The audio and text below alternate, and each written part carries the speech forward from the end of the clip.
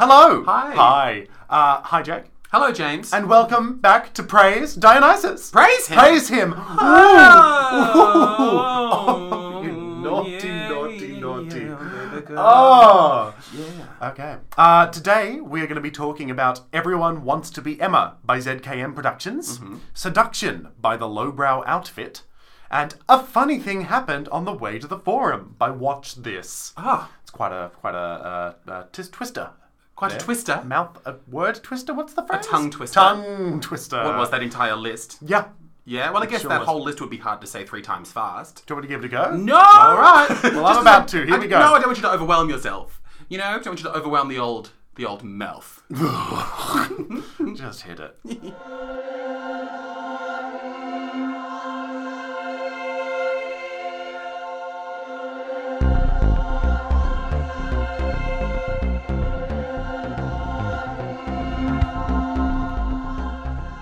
How's it going? Oh, so good. Thanks for asking. How are you, Jay? Super fine. Super fun. Yeah. That's good. Have you healed? You weren't here last recording because Yes. of... What, you were struck down by I had scarlet fever? there are actually several instances recently we've had to postpone recording. The first one I was unwell due to the cold, which was a plague. The second one I had what I thought was food poisoning. Turns out it was actually I gave Flynn and I zinc poisoning. And Flynn is some man you met on a bus. My boyfriend. Your boyfriend? 2.5 years. Oh, Yes. you just got a boyfriend Just got and a then you boyfriend gave 2.5 him an years illness. ago. I gave him an illness. We, in the morning, went out to go for a quick brunch. And then I was like, we're both feeling a bit under the weather. So have some zinc. And I gave us 2 tablets of zinc each. And on an empty tum-tum, it made us both feel... Zinc poisoned. Zinc poisoned. Like Flynn... I'm sorry, Flynn had a vomit. And I also had like a very bad belly, so we had to call it. Thought it was food poisoning. On reflection, we realised it was in fact the zinc. So, but in answer to your So question... be careful out there, everybody. Don't over-zinc it. Don't... Yeah. What are you That's zinking? good. That's really good, actually. No. It took me a second to realise what you had said, because it's a bit of a zinker. The unzinkable Titanic. Oh, this ship can never be zinked. Surely you mean zunk. No. Go ahead. So no, I'm feeling better now. And I'm happy to be here with you, Jake, my dear friend. Uh-huh. How are you, Jake? How are your times without me? Better than with. No, that's... You know, when the universe lobs you a chance to insult someone, you take it. Not often. I'm a nice person. Sure. Yeah. What was your question? Fine. How have you been, Jake? What have you Super been fun. doing? Great, just theatre. Just, you know, making these 2 shows Theatre. happen. Yeah, Yes. 2 shows are happening. What are they? That's fine. We don't need to be, plugging my undertakings, but one involves you, which is exciting. It is exciting. I'm doing a show that Jake has written. It's very exciting. I'm having exciting times. That's So good. come along and see them. That's great. But otherwise, in recent history, as recent as today even, here's an anecdote. Oh. This is really something that sprung up. I didn't expect this to be part of my day, but here Okay. it is. I've told no one of this. It's so recent, no one's heard this story Jake, yet. tell me the fucking story. Oh, it's a story. Oh, you better believe bet this something is a happened. story. Oh, and I'm going to Batten retell down it. them hatches. Okay. I am holding onto my seat. So this morning, I went grocery shopping. Let's not get sidetracked by how fascinating that fact Well, is. what were you grocery shopping for? Groceries. Oh. I needed to be more gross. And so off to the store I went. And yeah, on my way there, I was like, I was walking down this street that I always walk down because, I enjoy the side streets more so than the main ones. Yes. I'm just into the underdog. Shut the fuck up, hurry up, go on. Walking down the street, and then I see like some sort of like activity ahead. Okay. And it's like the road's blocked off. It's like, I'm intrigued. Then there's like a Desperate Housewives style clump of people looking at something together. Murder. Murder? Not Murder murder. most But foul. at this point, it could have been murder. I don't know. So, of course, I walk towards it. Naturally. And yeah, it's like police tape. And it's like, what's going You nosy bastard. on? Yes. And so, yeah, went up. Took a squiz, which that traffic helicopter woman would always say about like traffic jams. It's like, oh, there's an accident on the freeway, but everyone's slowing down to take a squiz, and that's why everything's slowing down. What show was this? This was, I think, Channel 7 News, and I always found it weird that someone that was in such a powerful position, which I've only deemed to like be powerful, because I feel like she's in charge of the traffic and has a helicopter, but she would always refer to it as taking a squiz. And it's like, someone could be dead, Samantha. Was she in the helicopter? Yes. Really? That's how she saw the traffic accident. Remember they would like cut to the traffic like helicopter person? The eye in the sky. Yes, and it's like, who are you helping? Everyone watching this is at home. Yeah. And also, I always assumed for some reason that they would have, like, just the feed from the helicopter and the news person would just commentate that.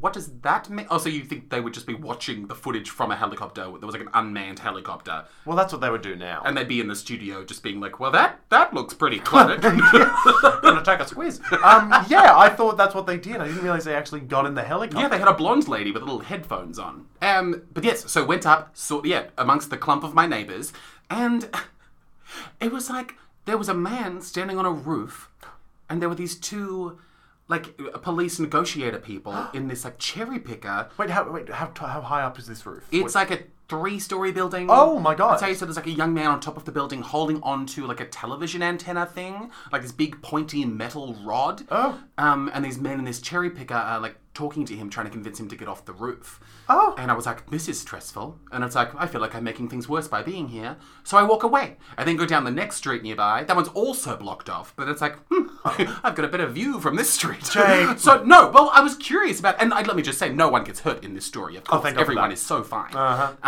But yes. No, yeah. So then I was like standing in this other street, like by myself, sort of just like watching this thing from like a safe but close enough distance to hear the conversation, but standing there. And I'm like, just like watching what is happening because I'm just a curious person. You're our eye on the ground. I am the mole. Yes. No, that's confusing No. because moles are something else. And they also What's something go with underground. eyes on the ground? I guess a person. You're our human reporter. I'm your street person. Yes. And oh boy are you. Thank you. Great, so you're there listening So like I'm standing a creep. there watching truly an ideal view of this predicament. Oh my god. Yeah. And it's like sad and upsetting and strange. But again, Is there more to the story that's going to surprise us, or do we think yes, he's up there's there? a twist coming. Okay, I'm ready for the twist. All right, I won't ask. Yeah. I'll save questions So, until the end. I'm watching this altercation occur. I'm watching these two negotiator people trying to save this man, saying things like, "We've called your parents. We have water. Get into our cherry picker. Please What? put down the TV aerial. You might hurt us or yourself." Okay. You know, that type of thing. I don't know what this man's plan is. Does it look like he's up there to jump? I don't want to talk about what he's potentially doing up there because Right. all the options are scary. Okay, yep, fair enough. He's up there and shouldn't be, and they're trying to stop him from being up there anymore. Good on them. With their cherry picker. But then, and this is where the story takes a jakey twist. I'm expecting either glitter or like... The most beautiful man in the world. Oh my god! Comes by on a bicycle. Jake. And then he's like, what's going on? And I explained to him, as I just did, as your person on the ground, as the praised Dionysus praised him, street person. And I just fill him in on what's going on. He has questions, I answer them. And then, we continue to have like a delightful back and forth. And then the two of us, he like takes off his helmet, he puts his little glasses on. He's got gorgeous hair under the He's helmet. so beautiful. Oh, lovely. Oh my god, like really rattlingly so. But yeah, we have this like nice back and forth, and it was good because it was like a really good test of our compassion as people. Because of course we're watching something that could be very tragic, it could be very bad, but it was this test moment of like, no, we are both being like the right level of respectful for this situation, but also managing to be very like charming and lovely. So you'd work well as a married couple, is what you're saying. It was a wonderful audition for that. Yeah. Yes, it was very, very great. And so, hung out there for a while. We watched the man get taken down. And then we were like, well done, that went well. You didn't get a name or a number? No. Jake! All I did, and this for me is gigantic in terms of like any level of flirtation. Yeah. It's like as we were like, he was putting his little helmet back on, getting back on his bicycle to go. And he was like, okay, well, he said something sort of passive and kind. And then I was like, yeah, we should do it again sometime. Oh. Jokingly, because how often would we have the opportunity to watch a roof rescue? That's a funny joke. I'm glad you think What so. did he say to that? He chuckled, got up on his bicycle, and then as he was like going past me on his bike to say goodbye, he looked back, winked, and gave me a thumbs up. Oh, that's not exactly the gayest thing in the world. That's the thing. It very much read as going home to his female fiancée. Yes. But This weird gay-mo today. But yes, no, I don't know. But that's that. You know what, Jake? I will say this for you. What? That is a bold move for you to For make. me? Yes, I'm proud of you for that step. It's very exciting. Thank you. Yeah, no, it's like a 2-year-old knowing, like, I don't know, doing like jump rope or something. Glad you followed that up quickly. What do you mean? Just don't bring up 2-year-olds when it comes to flirting.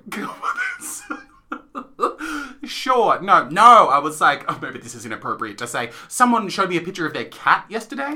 And I was like, okay. And he was like, oh, that's my cat. I was like, I'm sorry, but it's like not being attracted to 2-year-olds. I just don't have a thing for cats or 2-year-olds. Maybe we should wrap this They up. both elicit a similar response of like, I don't care about this. I mean, you don't want either of them to die. That's what I said. I was like, look, I'm happy for them to exist. I just want no part of it. Sure, I said it before, I'll say it again. I Legalize feel that pets. way anytime anyone shows me a picture of their pets. Sure. Or baby. I'm like... That's the thing. Yeah, Yeah, I no, just don't unless the baby care, has just really. solved an impossible equation or is... I don't know. What other thing would it take for you to be like, that's a good photo of a baby? I think it would have to be the baby committing a crime.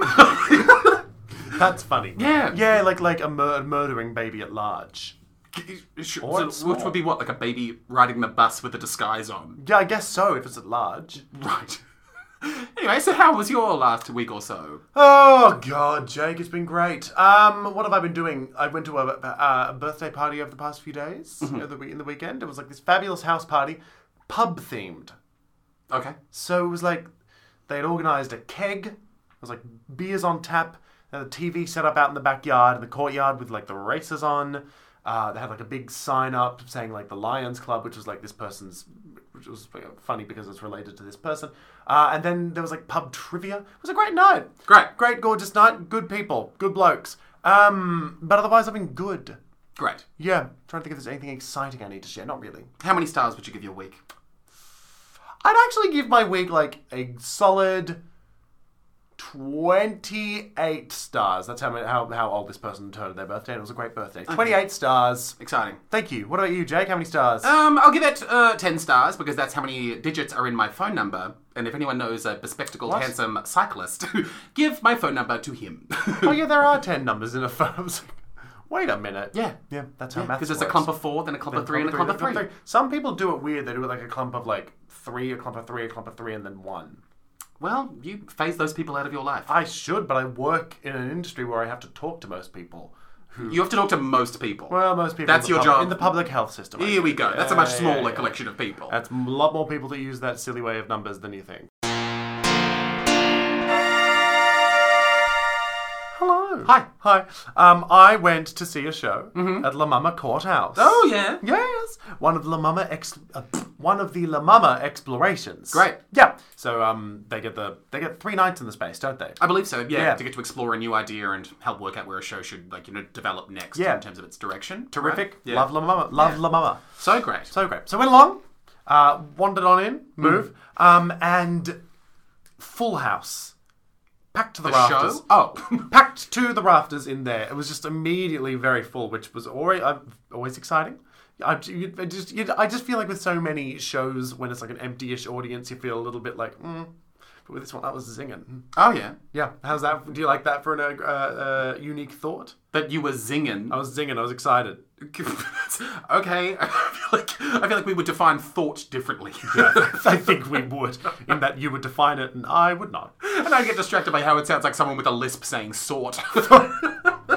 Yeah, I thought thumb. That's funny. Oh no, never mind. Actually. What? No, another show that I've seen that we'll talk about later. Someone had a lisp. Oh god, I'm excited. Yeah. Oh, stick around, the whole everybody. Time I was thinking about you. Or should I say, stick around? Oh! Continue. We love lisps. On So this show. Just you to are put that wander, out you enter, and I you wander, are I move zigging. in, I'm alone. We sit on down, I'm maybe in like the 3rd or 4th row. Okay. In the You did say we. We, the audience. You all sit in the 3rd row. Okay, Jake! You're telling a story? Okay, I walk in. I sit in perhaps the 3rd or 4th row. You're learning English very well. The audience is... I ran, we will run. Nice conjugation. Thank you so much. So, by this point, I'm sitting down. Okay. And the show begins. Now, I did not know anything about the show, other than it was a 6 different versions of the same woman. Does it have a title? Everyone Wants to Be Emma. Great. Did I not say that already at the start? I don't know. I think I... Oh, maybe I didn't. Well, the show is Everyone Wants to Be Emma. I believe everybody. you. Sure. Oh, God, maybe just put that... Fix it in post. Put it back at the start. I'll probably leave it, but continue. Thanks, Jake. You've always been a friend of mine. Written by Zadie Kennedy McCracken and Ella Crowley. Ella was also in the show. Zadie directed. Anywho, very good point. Should probably say what the show is. Yeah. So the show starts, and all I know is that it's the show is about 6 versions of the same woman undergoing like a beauty pageant. Undergoing a beauty pageant. Well, yes. Sure. No, it's just a fun choice of verb. I would not say undergo. Like I feel like a beauty pageant is something that is, from what I've seen and what I understand culturally, a beauty pageant is something that is done to people. Okay. Like, it is very much inflicted on someone. In that it That's leaves, how you feel? I feel like it leaves marks on them mentally. Have you not seen... Are you just thinking of Toddlers and Tiaras? No, I'm thinking of that one set in Minnesota. Drop Dead Gorgeous. Yes. But does that only happen to them because a bunch of them die? I mean, you wouldn't say that it didn't happen to them. I'm unsure of what this conversation is. So the beauty pageant happens. A lot of people do it willingly, though. Oh, totally. Denise Richards is very excited to be in that pageant. I'm happy for Denise. Who is either an actor from Drop Dead Gorgeous or in Toddlers and Tiaras. Oh my god, okay. Which one? I'm just... she was in Drop Dead Gorgeous. I knew it. I'm just trying to think of what... Yeah, no. Continue. Thank you. So I was, at the start, initially I was expecting it to be a one-person show, right? Yeah. Yeah. And I had no idea how it was going to work, but I was excited. Even more exciting, the show starts. Oh! Zadie! You fucking Zadie's genius. a genius. Out walks Celine Ajabong. Just beautiful, tall, elegant, refined. Comes on. I'm like, okay, great. We're just going to watch Celine do a bunch of theatre for the next hour. I'm into it. Yeah. So Celine has like this little starting preening like ritual to get ready for the pageant. And then more... You make Celine sound like a chicken, but go on. Well, in many ways, beauty pageants are all about judging who the best bird is. Oh, no. God, I didn't realize you had so much material about what you think about pageants. I've had a lot of thoughts. I've seen Little Miss Sunshine. You know, I've had a lot of thoughts about him. Yeah. Did you like Little Miss Sunshine? I love Little Miss Sunshine. How come? I just liked it. I thought the acting was really great. I thought like the moments between the family were quite like... What sticks out to you was like... The moment? The moment. Oh, it's for me. It's when the boy who... The pilot screams down the hill. Screams down the hill. Vow silence. You're colourblind. You can't fly. Screams on the hill. That's magnificent. Yeah. That for me was the best moment Me in too. the whole movie. Yeah, right? It's literally that moment. It's the part where the old man tells Abigail Breslin that she's really pretty. Oh. And then that's it. Then the rest of the movie happens around those two moments. Yes. I don't care about her stupid dance. I thought the dance was brilliant. Brilliant. Yeah, it's just this Okay. cute girl doing like a dance, and she doesn't quite understand what the context of the dance is, but she's doing it because it makes everyone happy. Sure. I think because that's... a pageant is happening to her. Well, exactly. She doesn't get it. It's happening to her. Thank you for proving my point. Yes. Where's Thank the you Little for Miss Sunshine? understanding sarcasm. Are they going to do a Little Miss Sunshine musical? There currently is a production happening Yeah. in a community theatre in Beaumaris of Little Miss Sunshine, the play. Okay. I think. I don't think it's a musical. I think should it's go just the and see play. it. We should go see it. Yeah. I think it's about to close. Well, then So, off your trot. off I trot. Yeah, I'm not going to Beaumaris. You've been there before. I though. love the Beaumaris Theatre I know Company. you do.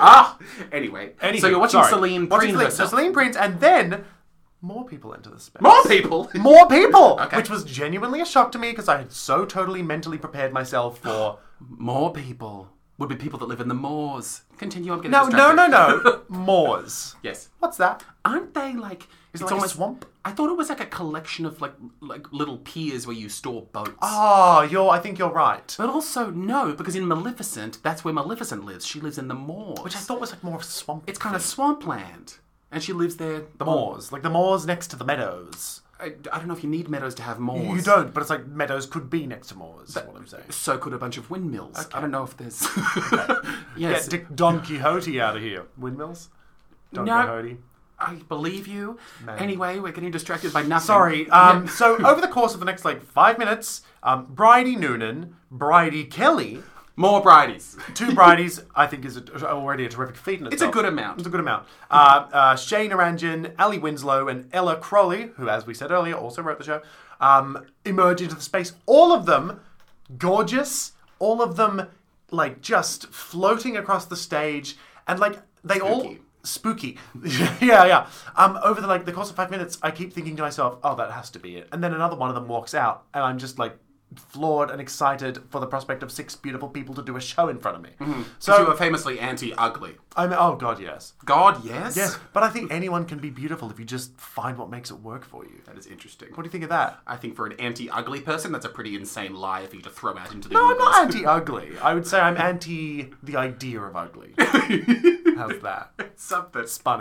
Spun it around. Yeah, well done. I think we should reject the notion that ugly exists. Well, it's one of the themes in this show. So the show sort of boils down. So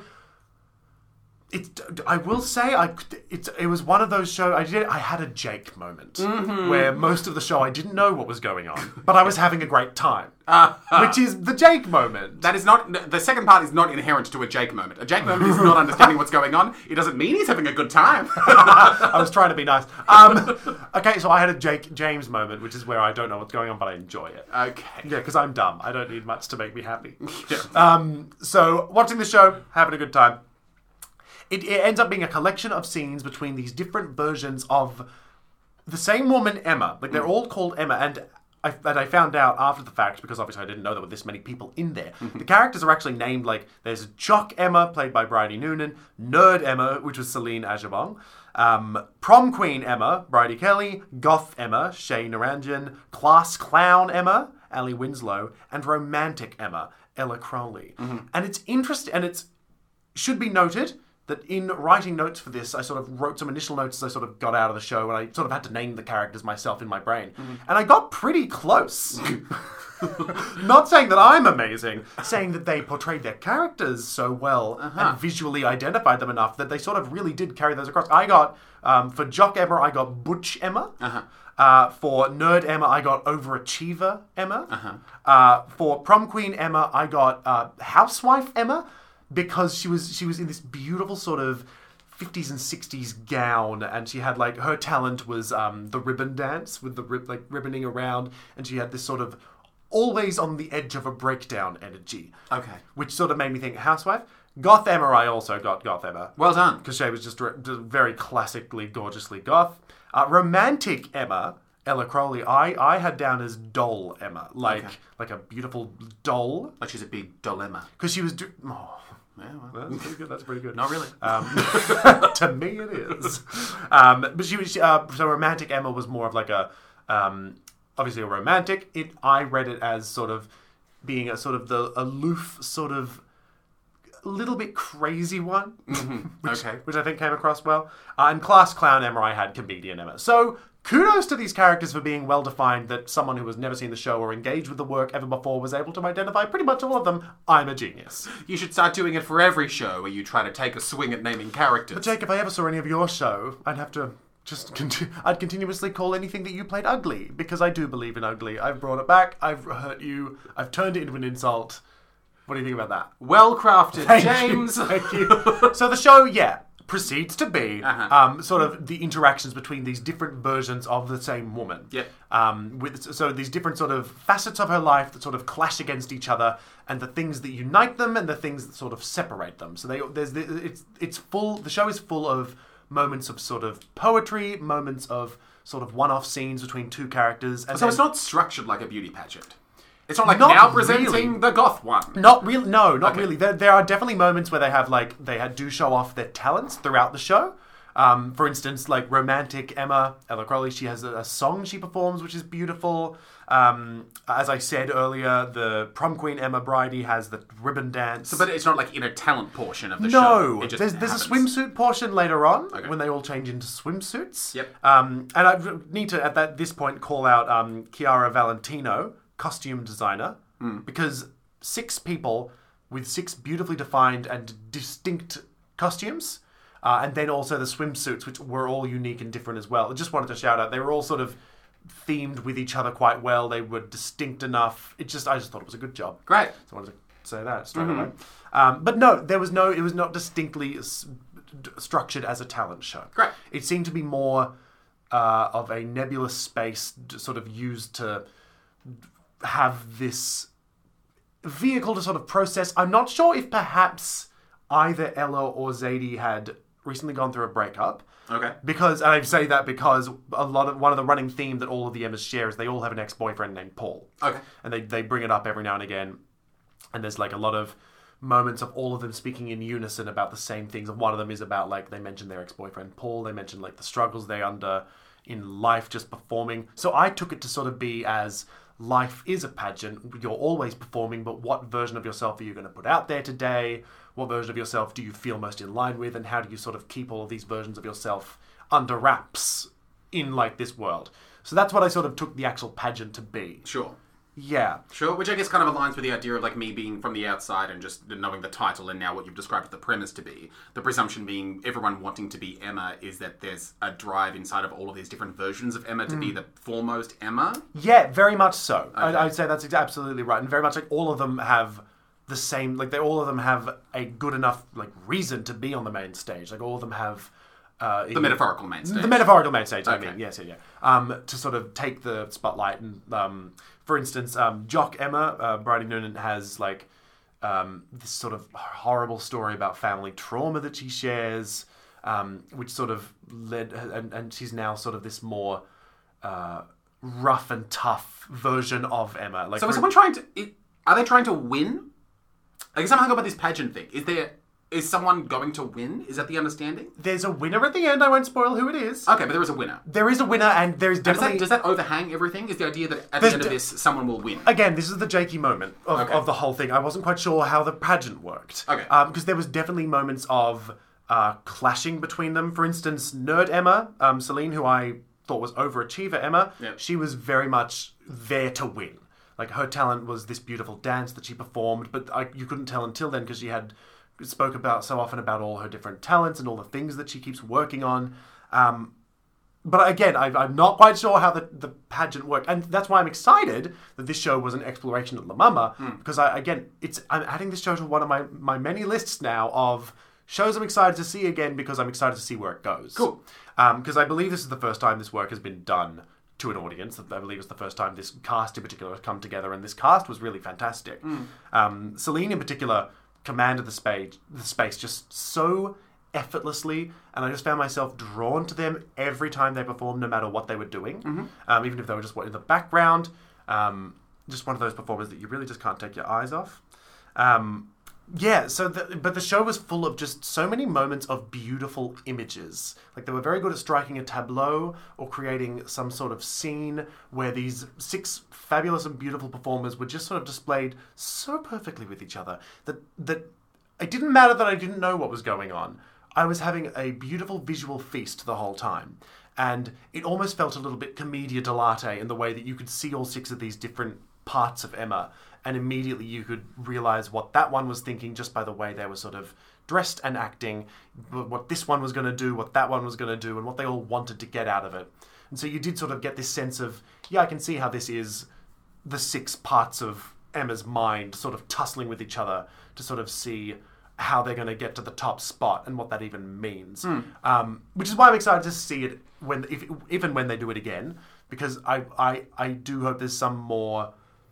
I don't know, for me personally, I hope there's some more sort of actual narrative plot thread that goes through it, that can maybe tie it all together.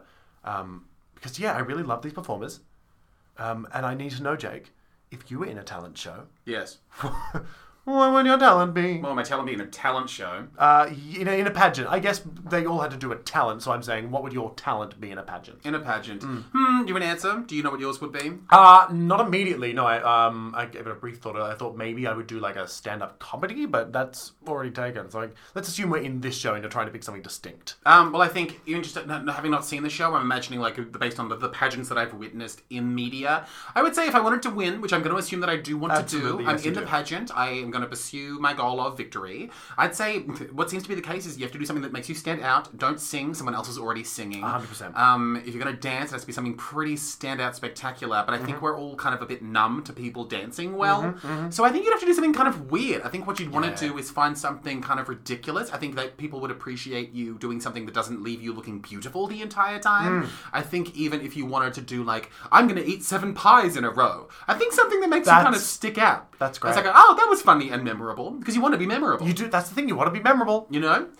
So I think that's the challenge. Is You not eat being 7 pies. Yeah, you something like that. I need time to think about it, but just That's something the most Jake answer I've ever heard. pies, or like if it's even just like I don't know, trying to juggle. I don't know what it would be, but something that just sets you apart, makes you look vaguely competent. But I think something that I don't know also leaves room for you to just be kind of like a bit charming. I think Totally. something Let your personality shine. And because so much of a pageant seems to be like gloss and shimmer and shine, like I think people would appreciate. I don't know what the judges are prioritizing. I haven't met them yet, but I think if you at least want to feel like the crowd favourite or something, I think you'd need to do something that lets people in a bit and sees beneath the shiny veneer of your big fake teeth. That's a really solid answer. There was You went to a pageant recently, didn't you? that was more that like was, like an underground like queer extravaganza thing. Oh, I'm sorry, you're very cool. No, it was very much with I went with like beautiful New Zealand person, and he was like, yeah, let's go to this thing. So no, it's not a lifestyle that I lead too fervently, but I was there at an underground queer pageant. The only pageants that I've sort of witnessed have been at work. At events space we used to work at. Yes. And there was big pageant they did there every year, which was always quite famous for being kind of funny to watch. That Irish one? Yeah. What was like the Rose of Tralee? Rose of Tralee. It was always good. There was always the same sort of pageant like talents. There was always singing. There was always something. And then there was one talent where I think she brought on a painting that she didn't actually paint on stage. It was like, here's a painting I did. And that was her talent, and it wasn't a very good painting. And I thought that was quite funny. Well, it's good that she didn't cheat. Well, we don't know. We didn't see her do the painting. Well, but you could just bring on a Vermeer and be like, look what I did. Well, exactly. That's what my talent would be. I would like bring on like just like a really beautiful decadent feast. Be like, look what I cooked. There you go. That's my talent. That's I think what my talent would be. Lying. Yeah, and then what if you tricked them all, and then you reveal that actually the talent was lying afterwards? That's something. Sure. Then you could have like a rich debate about the difference between acting and lying. Is there a difference? Well, that's what your talent would be, fielding that conversation. Right, so that is a talent. Yeah, have like operating a town hall. Yeah, I suppose that's a talent. 100%, absolutely. Yeah. Someone needs to operate the town hall, and it's not going to be the person that did that painting in Rose of Tralee. That's not a terrible idea, the idea of like your talent being kind of like under wraps. You know? Like people not being sure what talent it is that you're showcasing. The whole time. Well, just for I imagine you have 7 minutes to show this thing. It's like people think, sure. he cooked that food. That's something, I guess. But then it turns out that's not the talent. You know, it's like a Russian nesting doll of talent. Oh, I like that. And at the end, it's like my talent was after all this time, it's come to pass that my talent is actually wasting 7 minutes. That's it. My talent is stealing money out of your pockets when you're not looking. That sort of thing. Yeah. That would be actually a talent. That would actually be a genuine talent. If you saw a talent, what do you think is like something that you would see that is not a huge amount of effort but would impress you? Low effort but impressive. Yeah. What is even an example of that? I guess like...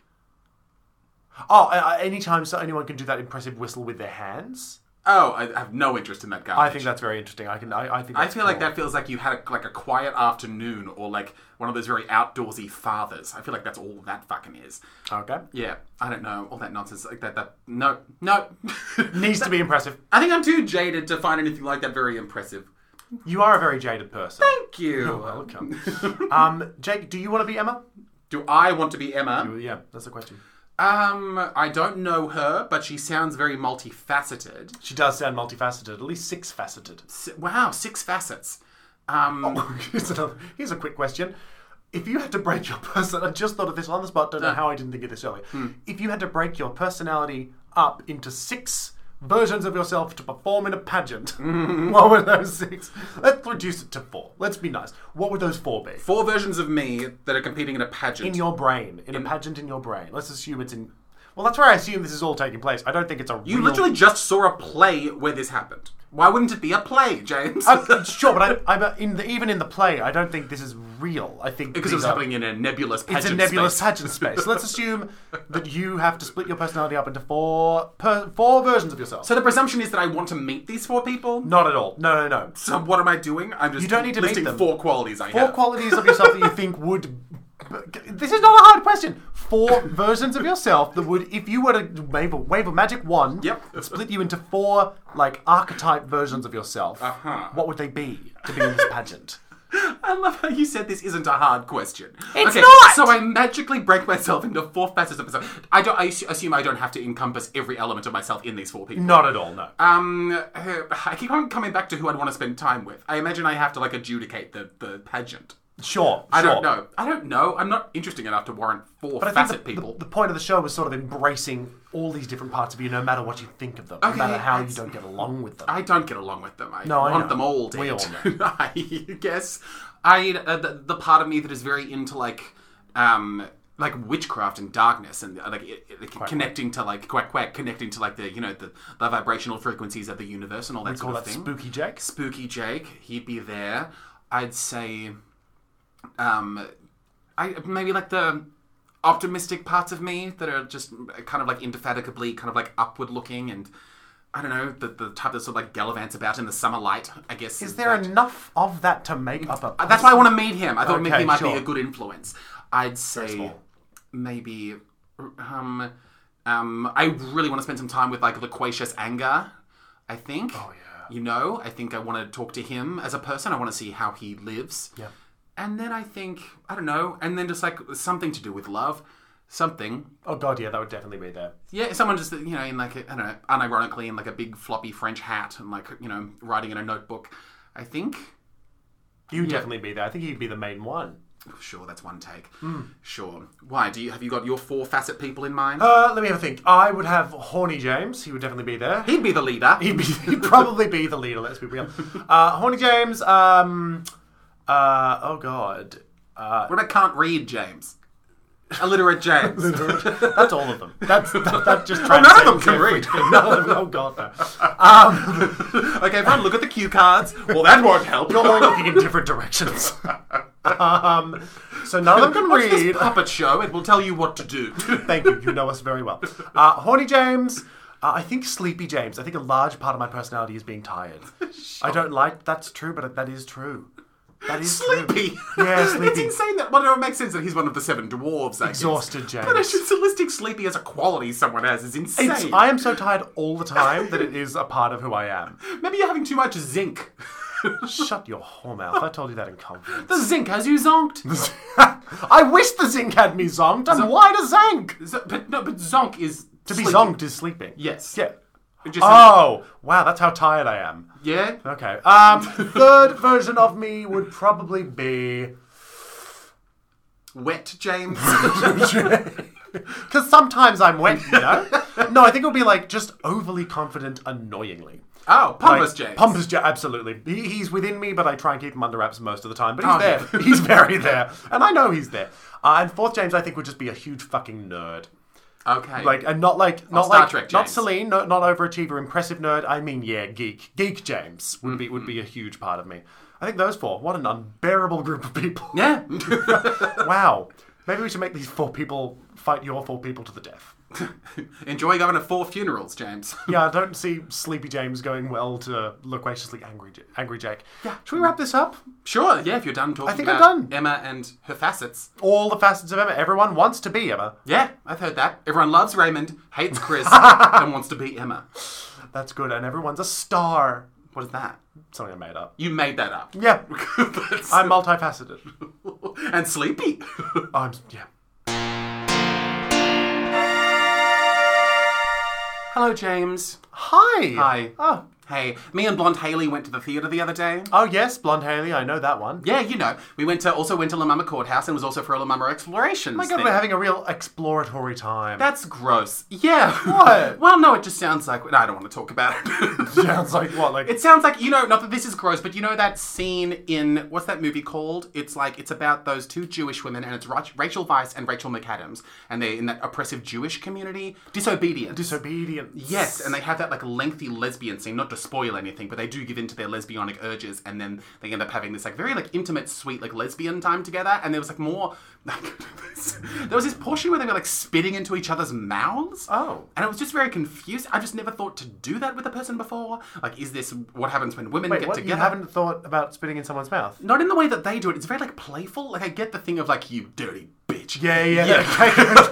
Like, I am, of course, intimate. I'm a simple man. Oh, my goodness. Yeah, no, I'm practically a trumpeter when it comes to that type of saliva play. But, I'm a phlegm bottle. Let's go. Ay. You don't know why I went to Trumpet? I feel like that's one of the... Yeah, trumpet isn't like phlegm. Spittoon. I'm a spittoon. Well, I was thinking more of like the mouth skills of a trumpet player and the level of saliva that also occurs. You know, I get it. The little flask they have to open to get all the spit But out. I don't know if like trumpets have a spit valve. I guess they do. I think I'm confusing. No, they Whenever would do. They do, yeah, because when I picture a trumpet, I actually picture a bugle. And that's the little Beagles thing don't about me. have... No, I was thinking of like Wild West. They had spittoons in the saloon. The spittoons in the saloon, was that because of the trumpets? Well, people were always chewing on tobacco, so they needed somewhere to go... Oh, so this is not connected to trumpets at all? No, not at all. But this is me saying if I were to call myself something as a receptacle of spit, Yes. I would call myself A spittoon. Oh, so when it comes to saliva-based sex play, you were quite a spittoon. I'm a spittoon! You're a spittoon? Okay. Yeah. So you went to a theatre, did ya? I did. Yeah. Sure did. Yeah, me and Not Haley enough went spit for my life. to a show called Seduction. Oh, speaking of spit. Speaking of spit, Seduction. Yes, so we went to Seduction, and Haley and I sat in the front row because of bravery. Bold. Yeah, and I was also excited because, like, full disclosure, Will Hall is a pal of mine with whom I've collaborated before, and I was very excited to get to see him. So, yeah, part of me just wanted to be as close to him as possible to get to, see him be so talented. And Will was a performer in the show? He sure was. Gorgeous. Yeah. So the show itself, it stars Molly Holohan, Will Hall, and Cooper Donald McDonald. And Cooper also directed the piece, and you just inhaled as if you wanted to interrupt me. I just want to say, and I'm sure that this is something you've already thought about, Cooper Donald McDonald is a terrific name. It's a fabulous name. I just think that's a great name. Oh, good. No, I'm glad that remark is out there. Yeah. Yes, I agree. And the show itself was developed by Cooper Donald McDonald, Isabel Carney, and Samuel Buckley. And based on what the notes say in the program, it was sort of born of attempting to maintain sanity during lockdown, and it was sort of they started cobbling together sketches and ideas, and then got these two new actors on board, and then so it ended up being this very dynamic three-hander. Great. Yeah. So the show itself, so Haley and I are sitting there. The audience is behind us. My God, you brave bastards. Thank you. Show began, and immediately it's just kicks off. It's just high energy and jazzy. Which is just super jazzy. Nice. Jazzy, because the whole thing is kind of it begins in this world of as it again says in the note, they wanted to play with this idea of the whodunit genre and kind of elements of again me coming back to this thing of not fully knowing what film noir is, but this idea of lurking in this world. Why is this the second show you've seen recently that does film noir that you weren't able to quite grasp the film noir I think that there's a renaissance. Yeah. There's a renoissance. Oh, that is quite good. Very good. Show me French, that joke was so good. The French are the funniest ones. Why do people say, excuse my French, when they swear? Is it because French people are rude? I think there was a stereotype where French people swore all the time. Okay, great. But that's based on nothing? That's just a guess? That's a complete guess. Fantastic. Yeah. Okay, good. Yes. What do you think about I'm in the throes of this Renoissance. Seeing my second noir show in a couple weeks. Understanding none of it. Of Classic course. Jake. Yes. So the show begins and we're in this smoky cabaret club, sort of less of a cabaret club, more of a vague jazzy. I'd say it's the sort of venue that is in Chicago, the movie musical. Yeah, I guess I just want to stop you right there because you're describing you're in the venue. So are you saying in the setting world of that it's you know set how in? sometimes plays Jake, require a don't do little this to me. suspension Don't do of this to me. I'm disbelief. tired. You know how the stories have settings? Yes, I get it. So the venue that this world is. Yeah, because in the world, these characters are performers, the ones that we meet first. Oh, okay. So they are stage performers. And they are stage performers in a venue like the one in Chicago, the movie musical. Yep. I've not seen it. I know. That's crazy. I know. I've never seen Chicago. That's almost homophobic. It is. I think I've definitely seen clips from it. Sure. And I think I may have attempted to watch it once and then I can't remember why I stopped. Okay. I've seen the live production. Sure. Okay, well I guess the venue would be the same, but less fully realised due to the limitations of the musical. I guess not limitations, you know how, because I imagine whenever they do the stage musical, it's always that thing of the band is on stage, and we're just sort of standing at microphones singing these jazzy songs, and then sometimes there's the cell block tango that happens. Right? Yeah, the one that I saw, there was a lot more set elements to it. There's a lot more set? I'd say more than what you're describing, yeah. Ooh, fun. Yeah, I can't exactly remember what they were. Was it the Bassing Plate one? The one at... Yes, it was, but we didn't have Bassing Plate when we saw it. We had, stand-in of some sort. A stand-in of some sort. Yeah, we didn't have Casey Donovan the time we saw it. We saw the stand-in for her as well. Oh. Which also happened when I saw And Juliet. We had the understudy of a Casey Donovan as well. Does Casey Donovan go on? No, she hates me. I saw Casey Donovan in And Juliet. Okay, so she did go on sometimes. She went on at least once. Just I not also for old saw her Jakey pants. in We Will Rock You. Of course. Oh, yes, I saw her in that. As Killer Queen. Yes, yes. Shamalama. Bring it back! Scaramouche is the word I was looking for. Just because that was a word from We Will Rock You. That is true. Let's bring it back to seduction. Oh, if we must. Yes. Yes, so in that world, these three performers existing in this show, inside of this show. Do you understand the layers? I'm keeping up so far. So, they're in a show together, and then what comes to pass is that there are some murders that happen. Intrigued. What comes to pass? What comes to pass? Sounds biblical. Yeah, most things are. Okay. If you write it down, microwave it for a couple of years, whatever comes out. That's religion. That's religion. Yeah, just a thick microwave book. Did you see that they've developed a CT scanner they can read ancient scrolls through without unrolling them? Because one of the major issues with unrolling the scrolls is they fall apart. Oh, okay. But like they have this CT scanner, you can scan the scroll and piece together what it says inside. You'd want the scroll to say some pretty cool stuff. I mean, it's just a CT scan. It's not that hard. What? Because there's no risk to the scroll, is what I'm saying. That's good. They scan it. I just think that just, for some reason, made me think of that. I assume that the person that invented that machine has not perfected it, but they are just making up the inside of the scroll. Because who can prove them wrong? That's pretty funny. This one says that I'm the coolest. This one says that I inherit $100. Only 100? Yeah! That's my take on that. That's a funny idea. So there are some murders. And on top of this, do you know who got murdered? No. The spouses of the 3 performers. Oh! Haberdashery is afoot. Haberdashery is afoot? Yeah, making of a hat. Is that millinery? Haberdashery, I think, is also like making hats. I thought that was just fabrics. Oh, really? I thought it was hat making. You know what? We're getting sidetracked way too much. But in what way are any of these things afoot? I meant to sound like shenanigans. Yeah, so 3 spouses murdered. Detectives immediately on the case. Again, this show is a 3-hander, so the detectives also are played by the 3 actors that are also playing the 3 now widowfied actors. I'm trying to find widowed is just what you say, isn't it? Because even men and women both get widowed, yes. right? Even though men become widowers, which makes them sound complicit. Widowered. What? Widowered. For a man to be widowed is for him to be widowered. Because he's a widower. But it just sounds like you're saying something in an Irish accent. Oh, he's a widower. Oy. Oh, widower he did. Yeah, no. So a bunch of the detectives get electrocuted by lightning. Needless to say.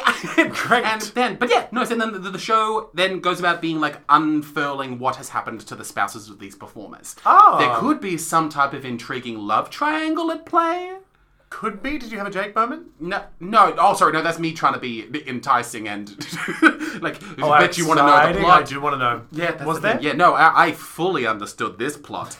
Some call me a professor. Some a genius. Me, I'll take it all as long as it's compliments. Professor Genius. So then what comes to pass is that why am I saying that twice? I don't know. But it came to pass on the 3rd day. It did.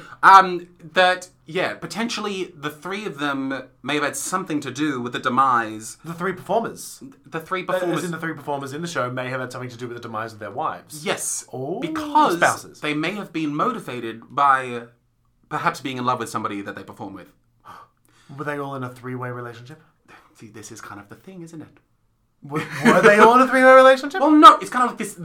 They're all kind of like the fact that all these spouses getting murdered at the same time is kind of coincidental. Oh. And it just so happened that the 3 of them attempted a very similar plan at the same time. Because they wanted to be with the respective person in the trio with whom they're pining for. Right. You know, but it's the type of like, as I've been in before, a love triangle where love goes in one direction but does not turn around and face you again. Okay, but way to make it sad. But you didn't. No, everyone gets loved, but just not by the person that they want to be with. Oh, sure. Okay. Oh, it's one of those ones. Yes. Don't think I've ever been in one of those. You haven't? Not that I know of. No one's ever loved me. Well.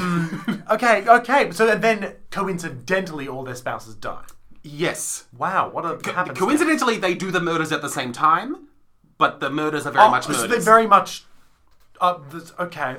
Yes. They very much murder. I'm only telling the story poorly because I cannot tell when I should stop and leave you in suspense about the plot developments. Well, if you already told me that they committed the murders, is there more to the story? No, that's very much a plot element. The thing of like they've all murdered another person's partner. Oh, okay. Because then they need to go about trying to like frame the other one for the murder as well. Okay, and then it becomes like a comedy of errors. It's kind of a bit farcy, a bit funky, a bit groovy. But yes, no. But yeah, so that's the bricks and pieces of, which is a saying, the bricks and pieces of how the show functions and what it's about. Great. But on top of that, though, it's just like a really good time, in the sense of like, the show was so high energy the entire time. Oh. The whole thing was just like these 3 wonderful, very like distinct and unique people telling the story in such like a gloriously energized way. They truly had one of the most beautiful scene transitions I've ever seen in my whole life. You need to explain what it was. Oh my God. And it was also so simple. And I guess I'll explain it. Yeah, because I think you can't say that and then not explain well, it. sure. And I think, too, like, to know that it's in the show will not undercut the beauty of it if you get a chance to see it, if this show, you know, after having been explored, la mammaly, well, if it were to happen hearing this again. might help the people doing the explorations of the show, so please speak on. And again, I am honest on this podcast, and I do not hyperbolize when it comes to the important things like this.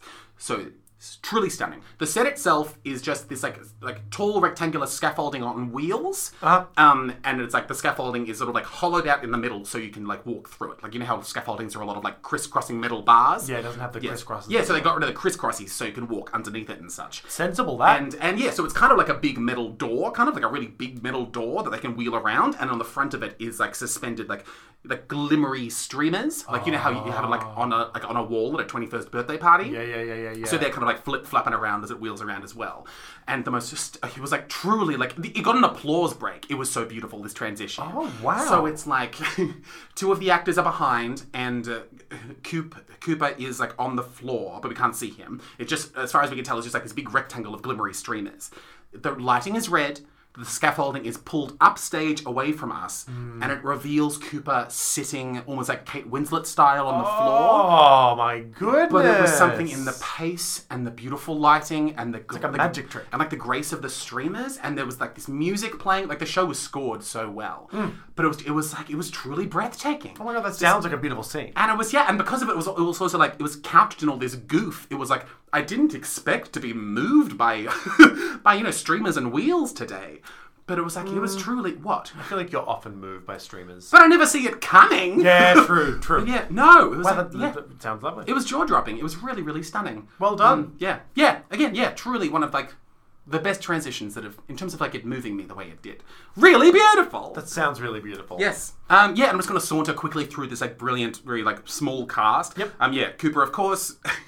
Impressive that he was with this project from its genesis through to its direction and performance. That's wonderful. But then on top of that, him just being like a very, like, magnetically, like, handsome, lovely man in this show. All of them so, like, evenly matched in terms of their, like, comedic capacities. It was three very, very, like, strong, talented comedic forces on this stage. Oh, great. But Cooper just having this, he was like the warmest of the three, I'd say, in the way of him being like such like a sweet, tender, but violently capable man. By which I mean capable of violence, not so capable that I felt attacked.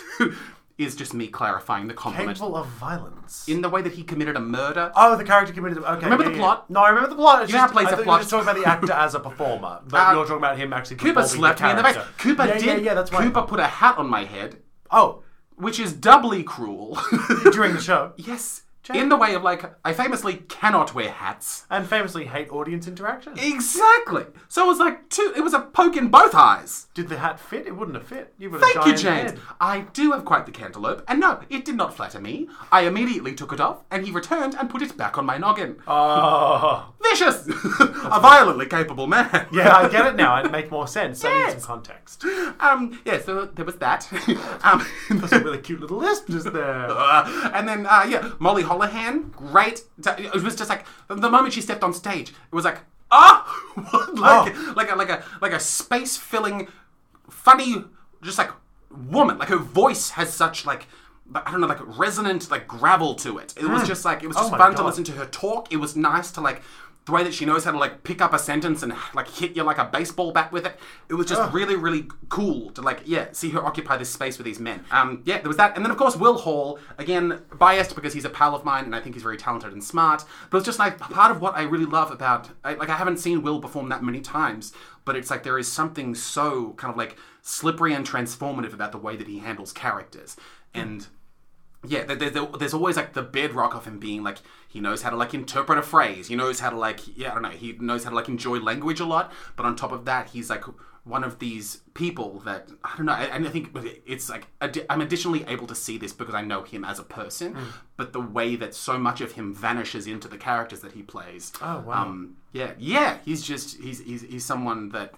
again, it's likely a thing that I can only really see because I know him as a person, but to see how different he is between each character that he plays is just something that is so, like, marvelously impressive. And then, of course, lovely. too, because the time that I've spent speaking to him about art and about theatre, it's great to see someone that is so intelligent and kind of, like, wise for someone so young, so wise, and Yeah, can also, on top of being like a smart theatre maker, be such an impressive actor. Yeah, God, what a feather in his cap. Sure. Yeah. Stop talking about hats, you're triggering me. No. I wish you could all see Jake's arms when he spoke. It is like someone operating a Muppet. Like you're the person operating the Muppet. Oh, sure, a Muppeteer. That's good, you're a Muppeteer. Is that the term? I assume it might be. It's definitely puppeteer at least. What do you mean it's at least puppeteer? Well, I think all Muppeteers are puppeteers, but not all puppeteers are Muppeteers. I'm just thinking about if Muppets have ears or not. Some of them do. Some of them... Kermit does. Kermit has ears? I think he has little ears. I don't know if that's true. Piggy has little ears. Am I checking this? I think you have required us to check this. Yeah, I'm sorry. I just don't think... When I picture Kermit, I don't have room in my imagination for his ears to go anywhere. Whereas, like... Oh, no, he doesn't have ears. No, he just has, like, little corners to his skull, right? Surely one of them has ears. Miss Piggy? Miss Piggy must, because she's a pig, and, like, pigs are so quintessentially eared. Yeah, oh, God, she got fucking huge ears. Look at that. Yeah, and her goddamn beautiful hair. Yeah. I love Miss Piggy. You love Miss Piggy. Well, I spend every Sunday doing a podcast with her. Did you just call me a Muppet pig? Yeah, I guess I did. How's that? I guess if you were to give us characters between Kermit and Piggy, I would be the Piggy. Just by virtue of their personality traits. So you mean you'd be the star and I'd be the abused husband? How abused is Kermit? Isn't, like, Miss Piggy, like, just so horrible to him all the time? I don't know. Come on, Kermit! I don't know if she's especially warm towards him. That was not a good impression I just did. I agree. That's why you're the Kermit and I'm the Miss Piggy. Oh, okay. Hiya! See him? Yeah, you're Miss Piggy. Yeah. I'll be the Swedish chef. I know how to cast a show. You do. Can you do the Swedish chef? Okay. Or it can be, we you know who you and I are? Who? We're the two old guys sitting in the booth watching the theatre. I think I've made this joke before. They're so mean. They're so mean. It's just us going, that's us. Okay, well, that's beautiful. Anything else you want to say about the show? I don't think so, no. I was just, like, really, really into it, and I'm looking Great. forward to seeing if it turns into something else. I'm finding the explorations really exciting. I haven't seen a lot of the explorations at La Mama before, but I'm finding them very, like exciting in terms of, like, oh, there's so much potential and people are doing so many things, and it doesn't actually take much to have a cool, fun theatrical idea. You sound like a grandmother encouraging her granddaughter to, like, be an actress. Good! That's what everyone should It's sound just like. so good to see you on stage doing stuff. You're all doing so much that I just wouldn't have thought of. The way you use that door in that scene. Oh, wonderful. So I was going to the theatre, right? Okay. I was going to see a show at the Forum. Okay. But a funny thing happened on the way. To the Forum. Yeah. Okay. Go on. No, that's the whole bit. That's the whole joke I was making. Oh, okay. This has been Praise Time. Praise it.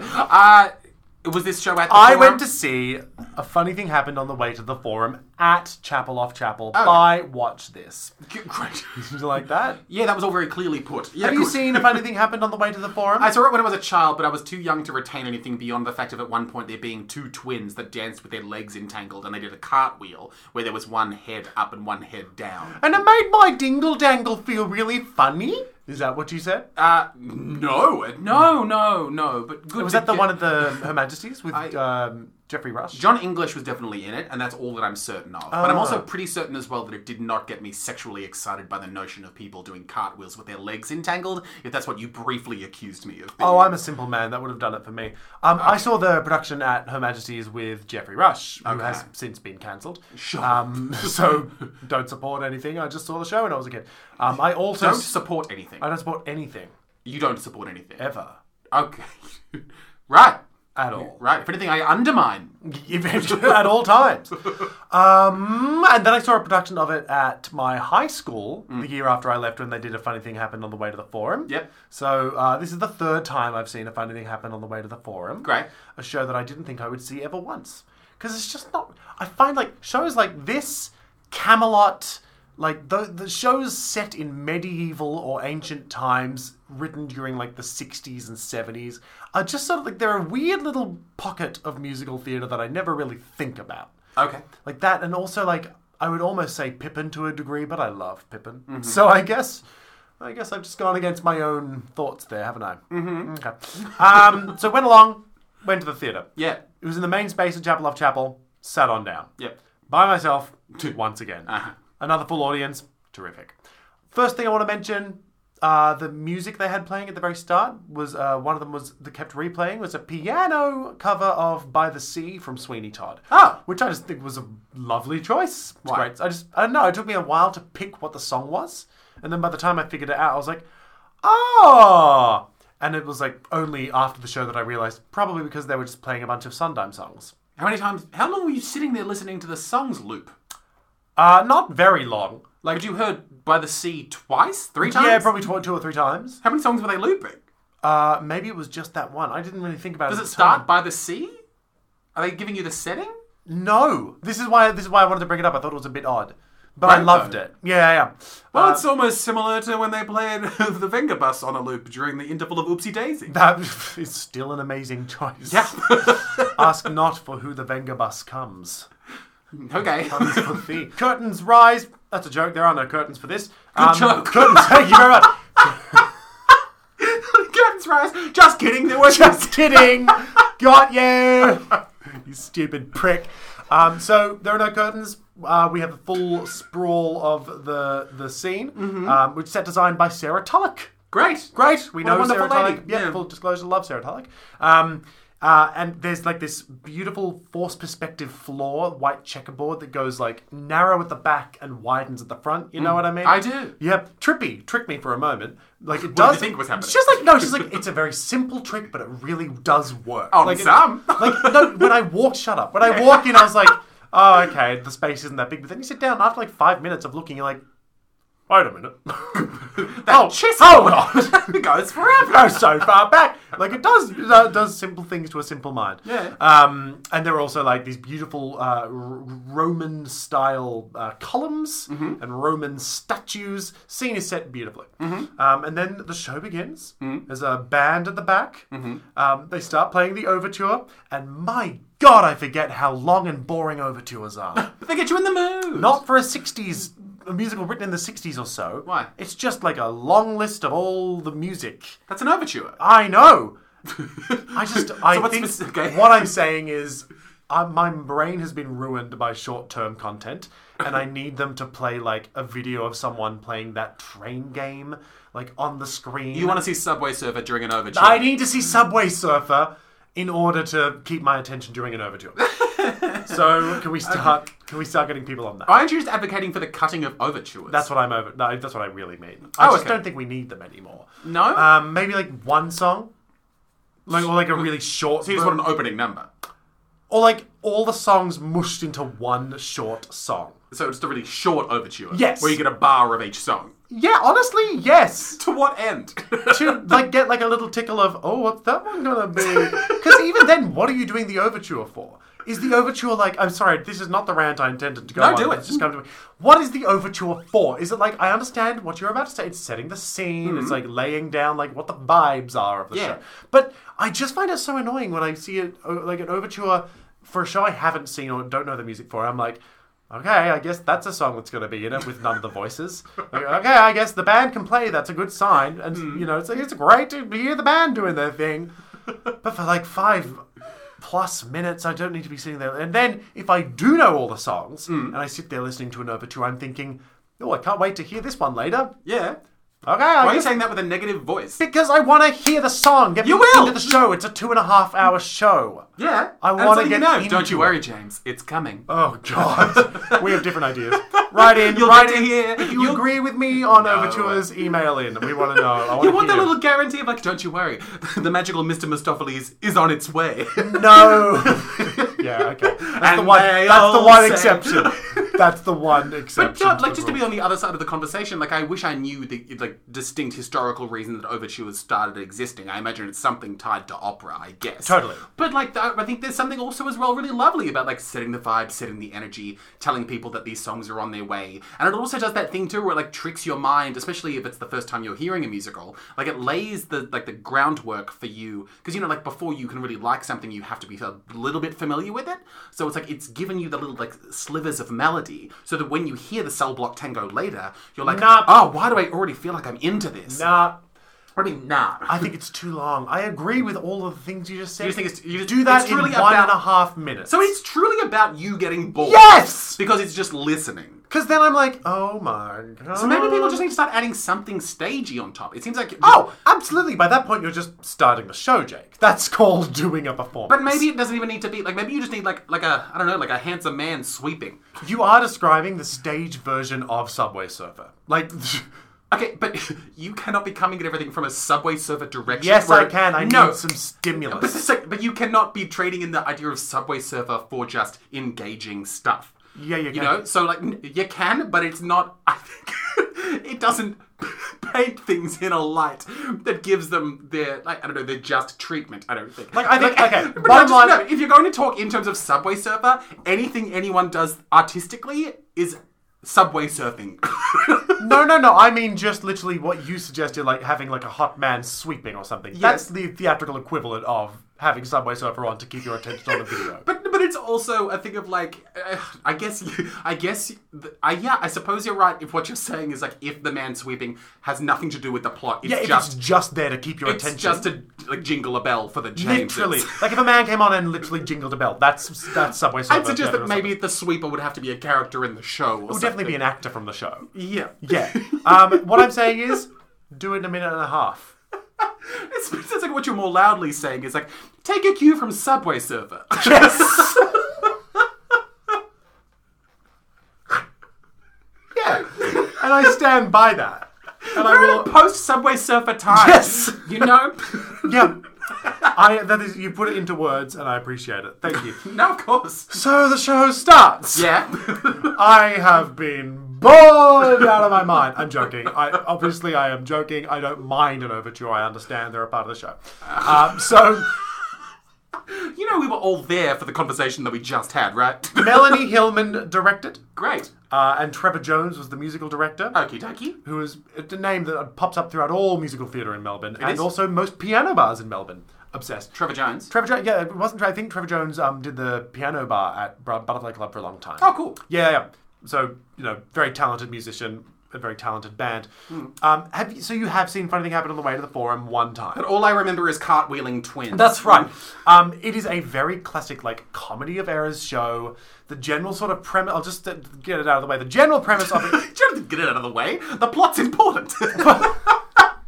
I'll just rush through the plot. We all hate it. But it is the show, if I try and talk about it as I go, the whole thing unravels itself. Because it's like this ongoing story where this slave, Pseudolus, played by Charmaine Gorman... Let me get this. I should have probably mentioned this at the very start. All-female cast. Cool. So it's the first time in Australia, at least, they've done an all-female... At least that hasn't been, widely publicised. Of an all-female identifying cast doing Funny Thing Happened on the Way to the Forum. Cool. Cool initiative. Love it. Cast was great. Charmaine Gorman playing Pseudolus. Star. So Pseudolus is like this long-suffering slave... Sorry, I just got immediately confused. Because it sounded like the concept of a slave made you giddy. Oh, no. No. I just reading Latin, because all these characters have Latin names, and it's just like, wait a minute, who the hell is Miles? Oh, that's the character. So, Pseudolus is a long-suffering slave. I have to say, Thoodolith, just because it sounds like a fun word to say with a lisp. Please continue. You're an idiot. So, Pseudolus is a long-suffering slave for a family, Yep. and he's always wanted to find his way out of being a slave. He's like a little bit of a trickster. He's a prankster. He's always scheming. He's always got plans. There's hot qualities. And played very hotly by Charmaine Gorman, I will add. Yeah. So he's always scheming to get out of being a slave. And so the bulk of the play is sort of spearheaded by Pseudolus turning... Spearheaded by Thoodolith. Spearheaded by Thoodolith. Yep. Sort of turning any situation that he finds himself in into getting himself out of being a slave. Yep. Which inevitably leads to covering up those lies with more lies and then covering those lies up with more lies. So Pseudolus is owned by Senex and Domina, played by Kathy Woodhouse and Sophie Weiss, or Weiss, depending. They own Pseudolus, which is the thing you can do to slaves. And Hero, their son, played by Milo Hartill, is sort of friends with Pseudolus. And so we then join these two as they sort of go in their journey. Hero meets Philia, who lives across the road from Senex's house in a brothel. Yep. Which is where they sell broth, correct? Which is where it's a soup house. Yes. That's where they sell whores, Jack. Oh, God. Whore houses full of... Then what's in my soup? Go on. I didn't want to get into that one. So Philia is a new acquisition of... Philia, by the way, played by Mel O'Brien. Marcus Lycus owns the whorehouse, played by Sarah Louise Younger. And Marcus Lycus has recently acquired Philia. So Hero, played by Milo Hartiel, falls in love with Philia from a distance, and then Pseudolus sort of uses this to be like, if I can get Philia for you, Hero, will you guarantee my freedom? And Hero says, yes, of course I can. So then Pseudolus goes to Marcus Lycus to try and get Philia to come out, but Marcus Lycus doesn't want that to happen, so Pseudolus makes up a story about, like, Philia coming from Crete and everyone from Crete having a disease. So Marcus Lycus says, yes, you can take Philia out from the house and keep them in your house across the way, because then I won't get my girls to get diseases. Alright? So, Mel O'Brien playing Philia, stupendous. So, the original production of this, Philia is pretty much the only character that is a woman who has a voice and agency and any lines, and she is a complete bimbo. She's a complete, just there for the male gaze, and just there to be, like, sort of taken and be the object of all the men's desire. So, in this production of all female identifying, it's hammed up even more. It's even, Mel O'Brien plays her like, you know, we sometimes do an impression of Marilyn Monroe, and it's the ditziest. Could you do just a brief example? I can try. Give it a go. Marilyn, where have you been? Oh, Mr. President, I love diamonds. Yeah.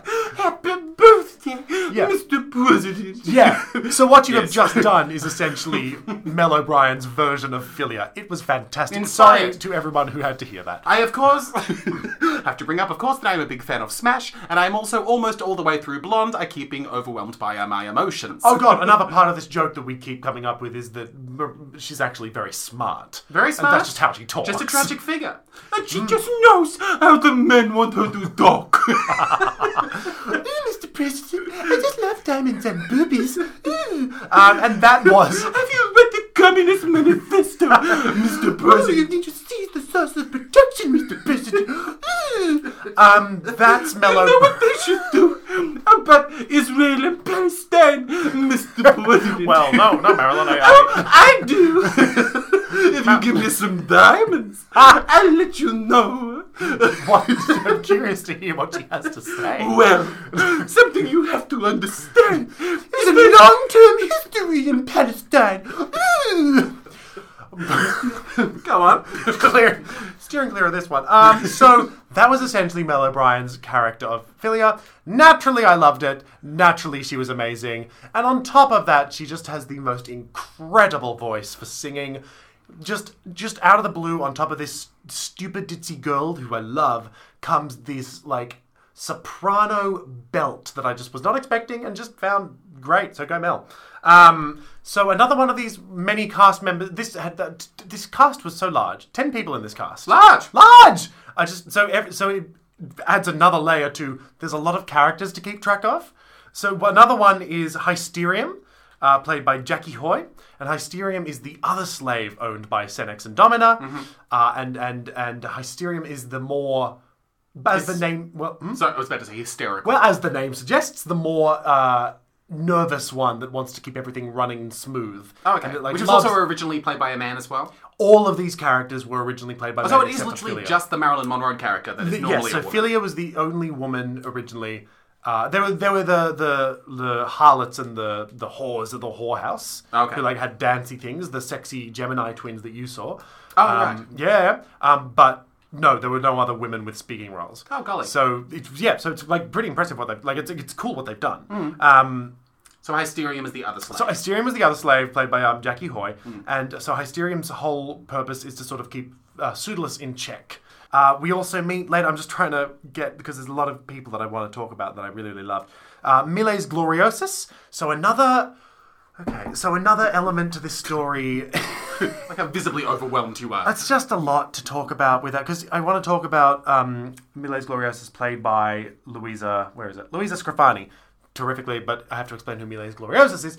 Miles is a soldier coming home from war, captain of the army, returning from the war. There is an old man, Erroneous, played by Judith Roberts. And Judith Roberts, fun fact, was in the original Australian production of A Funny Thing Happened on the Way to the Forum. Oh, wonderful. Yeah, way back when. And she is also the mother of Charmaine, who is playing Pseudolus in this production. Oh. So that's just a really nice, beautiful little... I feel like that's nice. Isn't that nice? I thought that was so lovely. So Erroneous is this character of an old man who returns home, and there's the House of Senex and Domina, there's the whorehouse, and there's also the House of Miles Gloriosus. Sorry, not Miles Gloriosus, of Erroneous. You see why I'm getting confused? No. Good. So Erroneous is returned home after many years to go home, and he's lost his 2 children. He can't find his 2 children anywhere. He's left a few years ago to find them, couldn't find them, came back. And so Pseudolus, one of the tricks that he plays, because they end up using that third house to hide people in their hijinks, he tells Erroneous that he pretends to be a soothsayer and tells Erroneous to run around the 7 hills of Rome 7 times. So throughout the show, Judith Roberts as Erroneous just sort of shambles onto the stage, very slowly turns to the audience and says, like, "That's 1." And then just walks off stage. Terrific. Yeah. I just think that's always funny when a character is only in briefly for like one particular bit and then never comes back on. I think that's great. Like Joan of Arc in the high school production of Ladies in Black. Jonah and Queen Elizabeth II. Of course. We need to talk about that show sometime. But Charmaine Gorman, want to get back to Charmaine, my main gal, playing Pseudolus, just had this incredibly like mischievous and enchanting energy, comedic timing up the wazoo, and just like every single thing that she did was filled with this sort of Midsummer Night's Dream puckish energy. Oh god. Okay. No, in a way that wasn't really annoying. No, it wasn't I'm really imagining. annoying. Yeah. It was like, it was because you could see her, something would happen, the other shoe would drop, and then you could sort of see her sort of the gears in her brain kick into gear and then be like, here's the new plan, and just immediately sort of slip into it. I just thought it was so fabulous. And her voice is so strong. Like the opening song, Comedy Tonight, is a very large chorus number, introducing everybody, obviously, and it's all about like, something for everyone, a comedy tonight. And it's just Charmaine starting off singing that to get everyone in. And I just, solid voice, great opening, immediately put us all at ease. And then all these characters sort of come on and they're all being zany and kooky. 3 of them are also in the band, which I immediately need to mention. Sophie Weiss, Luisa Scrafani, and Christy Noy, who I have not spoken about just yet. Okay. Christy played every other character in this show. Okay. She played soldiers. She played civilians. She played courtesans.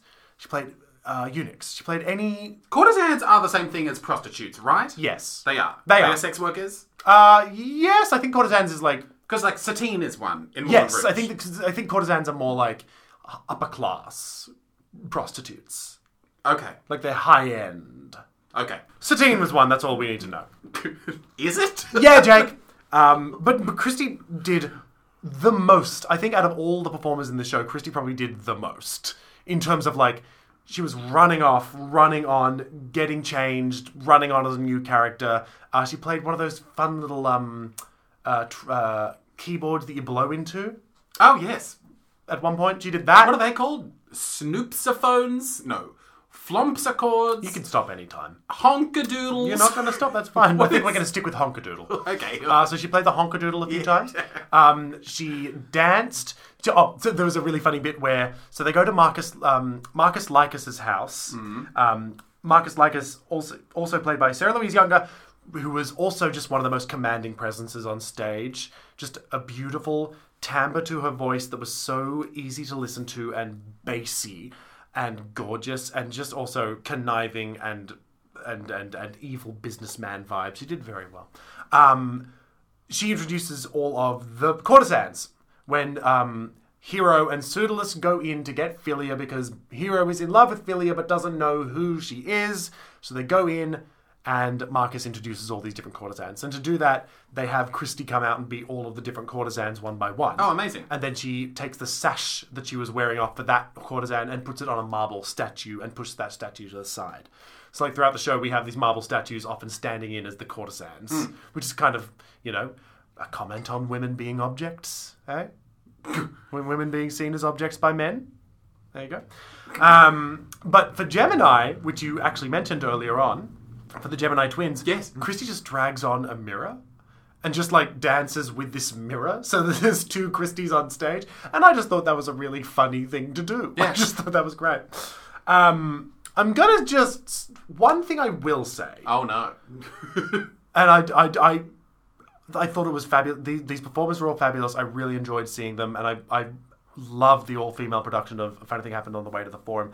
Some of the programs sort of spoke about like it being like a groundbreaking new way of seeing the work, which in simply by casting all women, that is enough already for this show. Because to qualify as groundbreaking. Well, yeah, absolutely, because it has always been pretty much all men except for one character. So even just that in itself, I'm already on board and love it. But it didn't actually, for me, it did not change the work. Okay. At all. There's nothing else in the text changes.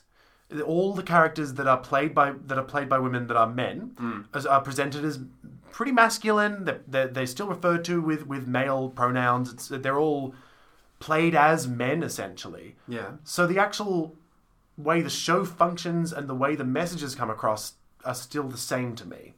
And the only times that the fact that these were female-identifying people playing some of the roles came into it would be like if someone pointed at another character and called... There was like a few times when they dressed up as women. The men characters dressed up as women, and they would sort of have like a wink to the audience of like, oh, isn't this silly? We're women pretending to be playing men dressing up as women. Like that was sort of the extent of how that came into play as the work. Okay. So, I don't know. That's all I just... For me, it wasn't... But doesn't that come into play in like the very idea of there being all these women? Doesn't it say so many things, even just like politically, about the idea of them claiming this text for their own? Oh, totally. And that, and that's, as I said, that in itself is enough. But so what is it failing to do? It's failing to... Yeah, so I'll just read you like a little snippet from the director Melanie Hillman here. Yep. We've seen recent revivals of Golden Age Broadway productions such as Daniel Fisher's Oklahoma and Joel Gray's Yiddish Fiddler on the Roof that prove that we can re-examine pieces and through creative casting and concepts make unspoken statements that allow the audience members to experience these pieces through a new lens. By casting all female identifying performers in A Funny Thing Happened on the Way to the Forum, we hope to explore the gender tropes, the misogynistic humour and the outdated genre of sex farce, whilst maintaining the wit and acuity of the original piece. The same words delivered out of different mouths can evoke different responses and challenge our audiences and artists alike. Totally agree with pretty much everything that she's saying. Like, recontextualizing pieces like that does make it interesting, and the sheer fact that it was an all-female cast alone is interesting. But to me, personally, there wasn't enough done. I feel like there was a lot of opportunity to do more with that choice. But, what's an example of doing more with the choice? Well, I don't know. Having just said that out loud, I'm like, what would that be? But what I guess, for me, the issue was it's just they played the piece straight, and it sort of felt like, at what point... What am I trying to say? I don't know, because isn't that the point of what they're saying? Is the idea of like the very act of like reclaiming this text and being a bunch of women putting this show on and playing all these male roles.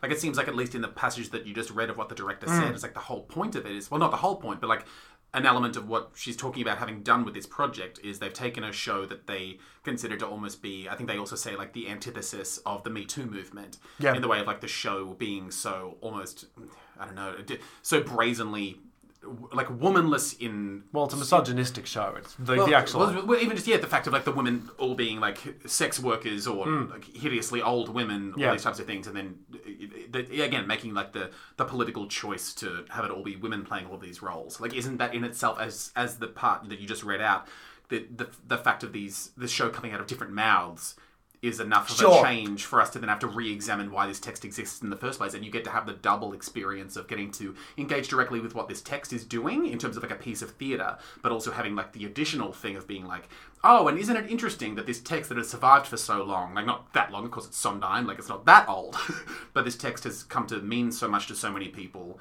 but the entire time it has housed these old school theatrical ideas of men being at the forefront of these types of stories. Yeah. And that engaging with something very substantial in terms of like the industry that we're in. Well, yeah. I guess it felt, the way the characters were played and the way the text was presented, it felt almost as if we were just watching an original production of the show. Like there was no other alterations. The characters that were men were all played fairly masculinely. I wish they had... I think what I wish I saw is I wish they had really gone femme. Like, I wish they had gone with heightened femininity and really made the characters women. I think, not women, but presented the same words through female characters, I think could have been more interesting to me, but that's just me. I'm not downplaying what they've actually done. It is exciting, and I really did enjoy it. Sure. But by the end of it, I heard two people behind me having a conversation expressing the same thing. It just sort of, they were saying like, it just sort of felt like they were just men characters doing the same lines, saying the same things. And by the end of it, I'd sort of forgotten that I was watching an all-female cast. It was just a cast doing the show of If Anything Happened on the Way to the Forum. Sure. In the same way that I would not have thought about... And I know that this is... I don't know, Jake. I don't know. I think I've lost the train of thought with this one. No, that's fine. No, that makes sense. That's interesting. It's just like, but it's like, even there's something interesting in your desire to see these women behave womanly. That it's like there's a reading of that remark that can almost deem it misogynistic. Sure. You know, the idea of like thinking that God, there's a reading of it. That's of course not what you're getting at. But it's like there is something in, and I do not want to have a conversation about like gender performativity because it just ends up with people getting mad. Yeah.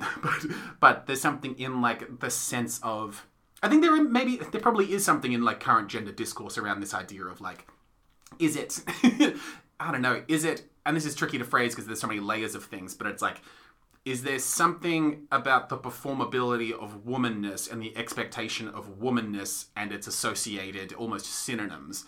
Or it's like classic, I don't know, the words that we seem to list when we're like, okay, so describe performing womanness. And then someone gives you a bunch of like adjectives and adverbs underneath it.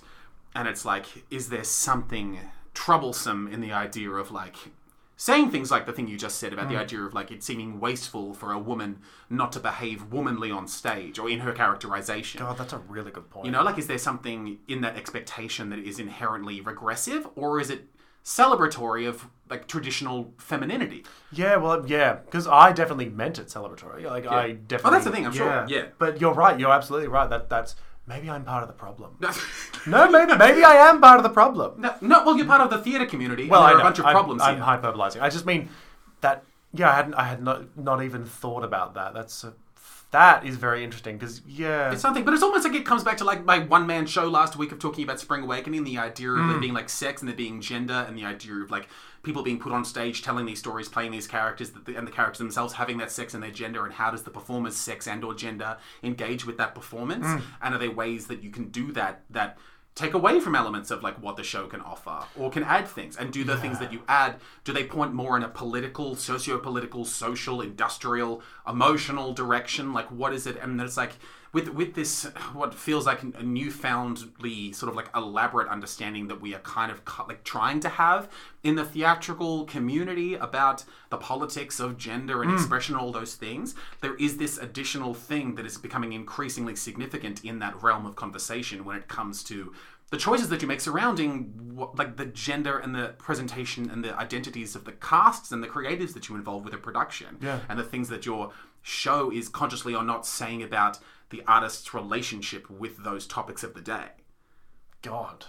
You know, which is interesting, but I can see why, I don't know, for particular artists and theatre makers, that's a real stressful thing to have to contend with or to engage with, you know? And it's very difficult to kind of like only say one or two things about these issues when people are going to bring so many biases and interests and agendas into that audience bank. Yeah. Golly. I don't even know what my own thoughts on it are now. Like, sure, but there's no one's pressuring you to have any final thoughts. Yeah. But it seems like that was kind of the interest, well, one of the interests of this, artistic undertaking was to, like, make people question things. About, like, why is it so revolutionary for this show to be done with all women in it? Like, why hasn't that already happened? Been done before? It could also beg the question of, like, I don't know, should it happen at all? Like, there could be people coming at these sorts of things. People have in the past where people do, like, all woman things or all man things for some sort of reason. And it's like, okay, it seems like you, like, undid some of the magic of the text. Or it's like you added this layer that was, like, artificial on top of this thing that was meant to be something else entirely. There's all these conversations you can have about some types of, like, you can interrogate some traditions, or, like, depending on the, a potentially, like, a renowned artist's work, you can be like, oh, you've added this dimension that, undercuts the majesty of, these old playwrights. I think I've just had, at the end of the show we always say, what do we always say? Which thing? That we may already disagree with everything we just said? I think I might already disagree with everything that I've said. Sure, that's fun. Yeah, I just, when you look at yourself from the outside and you think, what was that thought? Yeah, no, I don't know. But it's the same as, like, the people that were sitting behind you that had similar ideas, Yeah. And it's also the thing, too, is, like, I feel like, especially with theatre, like, you have the initial response, and then you have some time to think about it, then you almost get to reflect on your response, and then you get to think more about the show, and, like, you just get to digest things. And again, there isn't, like, a final decision you have to make about anything when it comes to, like, artistic interpretation. I think I'm now just sort of, like, in a state of mind where I'm like, oh, I need to just rethink a whole bunch of stuff about what I thought, what I wanted about, But also rethink everything always. I've been thrown. I've been thrown here, Jake. Sure. I've been absolutely thrown. Well, that's interesting. Yeah, well, it's something. It was a wonderful production. Another funny thing happened on the way to the forum. That's great. The cast was terrific. And I just... here's one last thing. Okay. I don't like seeing shows where there's a huge, fabulous cast and then they're never on stage all together. Oh, okay. I just wish I'd seen more of them all, like, I wish they'd... Because we all know there are 10 people sitting in the wings. Like, I just wish I just always think that if you have a big cast, use the big cast. Well, I think a lot of this is Sondheim's fault. I know, and it's not, that's the thing, it's not them, it's just, I wish that I could somehow have seen more of them. Sure. That's my biggest issue. Okay. I wanted to see more of all of them. Sure. Well, it's good to have wants. Yeah, it's good to have needs. Yeah. And that's what the bowels are for. The bowels. Okay, I thought you said bowels. Nope. I can assure you I will never be saying bowels. Yeah, no, it did seem weird coming out of your mouth. As bowels would. Seem weird coming out of your mouth. Thank you, I understood. Thank you, James. Yeah, always love seeing a Sondheim. Mm-hmm. Yeah, no, and it's cool, and it's, again, just super exciting that they were, like, willing to, make a statement like this. Totally. And to even, like, in this room with the two of us, to, like, bring up a really, like, interesting dynamic, sort of, like, electric conversation about, like, It's also a conversation I just never expected to sort of be shaken by, because, like, you think you've got a thumb on everything and you're on top of it, and then someone says something and you're like, oh, I guess maybe I was wrong about this one.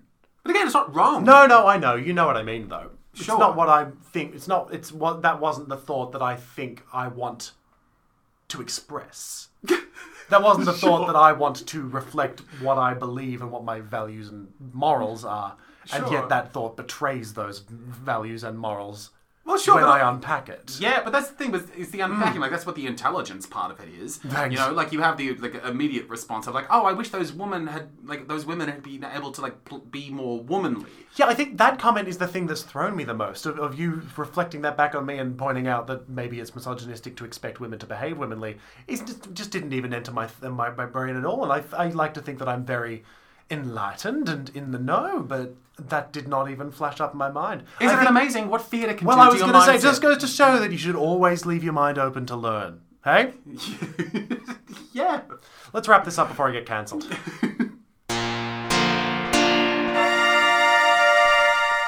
Amazing. Incredible. We did it. Nailed it. They didn't believe in us, but here we are. End of another episode. So, anything you want to say before we wrap things up, Jamesy Pants? Be good.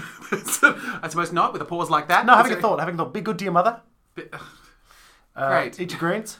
Yeah, and if you know a handsome, bespectacled man who recently saw police action atop a building near my house, let him know that I'm here. And let his wife know we're happy for her. He does not have a wife. He has a sister with whom he is If you're close. doing a show for Fringe, reach out. Let us know. If you're doing a show at all. Well, that's also true. If you're doing a show at all, let us know. But Fringe is I love coming how, up. because you're in a Fringe Festival show, you've forgotten that all other theatre exists. I think because Fringe is a big thing coming up, people are gearing up for it. Reach out. I think you're definitely gearing up for it, yeah. I'm excited. I'm excited for Fringe. You can't blame me.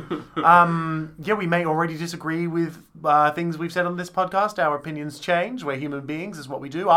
During the course of this podcast, went on a journey and disagree with things I said in this podcast already. So there's that one for you. Yeah, that's growth. That's growth. And friends don't let friends become theatre critics. They sure don't. They Jake. don't. They simply do not. They don't. And if they start to, you grab them by the hair and you bonk their forehead against a brick wall. Jesus Just once. Christ. Lightly. We don't condone violence on those no. Dionysus, unless it's against burgeoning theatre critics. Apparently. According to Jake. I stand by nothing. What a bold stance to take. What a cool thing to say. I'm just a goofy little guy. I'm just a goofy guy condoning violence. Let the music play.